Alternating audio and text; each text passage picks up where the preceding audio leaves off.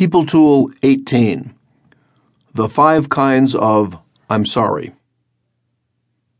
To err is human, to forgive divine.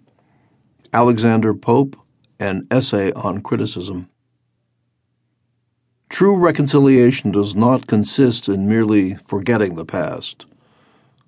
Nelson Mandela, speech, January 7, 1996.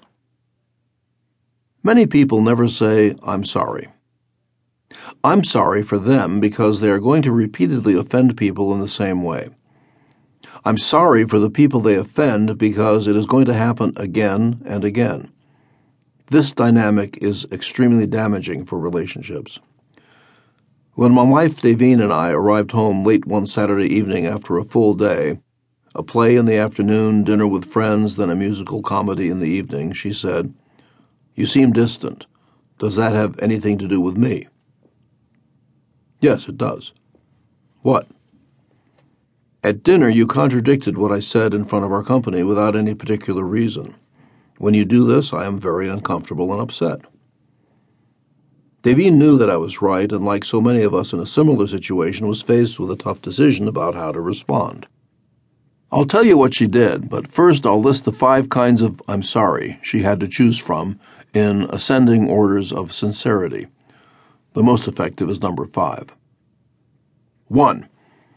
I'm sorry you chose to respond so badly to what I did or said. This is not really an I'm sorry at all.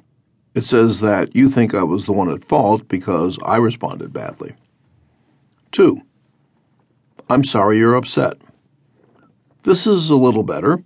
It acknowledges that you have some regret, but it might also mean that you're unhappy with me because I'm upset with you.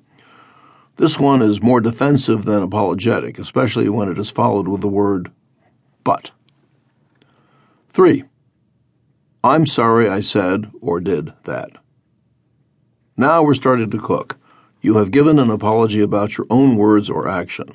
You're not quite acknowledging your role in my unpleasant experience, but it is a good start. 4.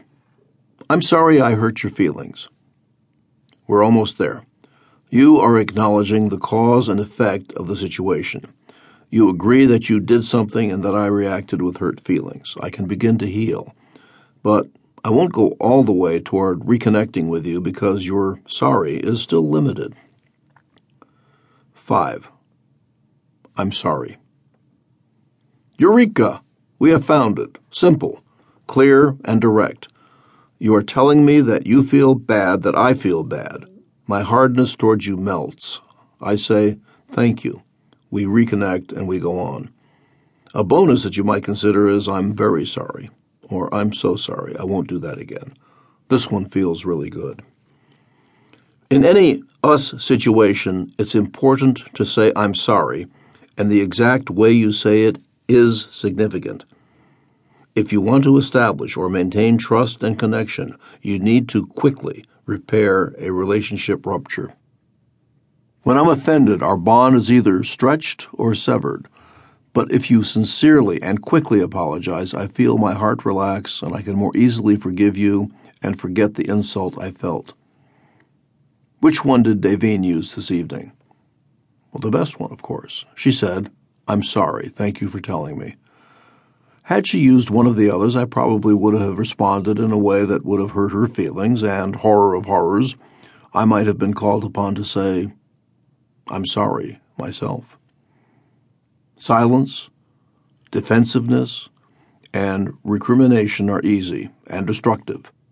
It takes thought, attention, and caring to preserve trust and to remain connected with a sincere, immediate, and simple I'm sorry.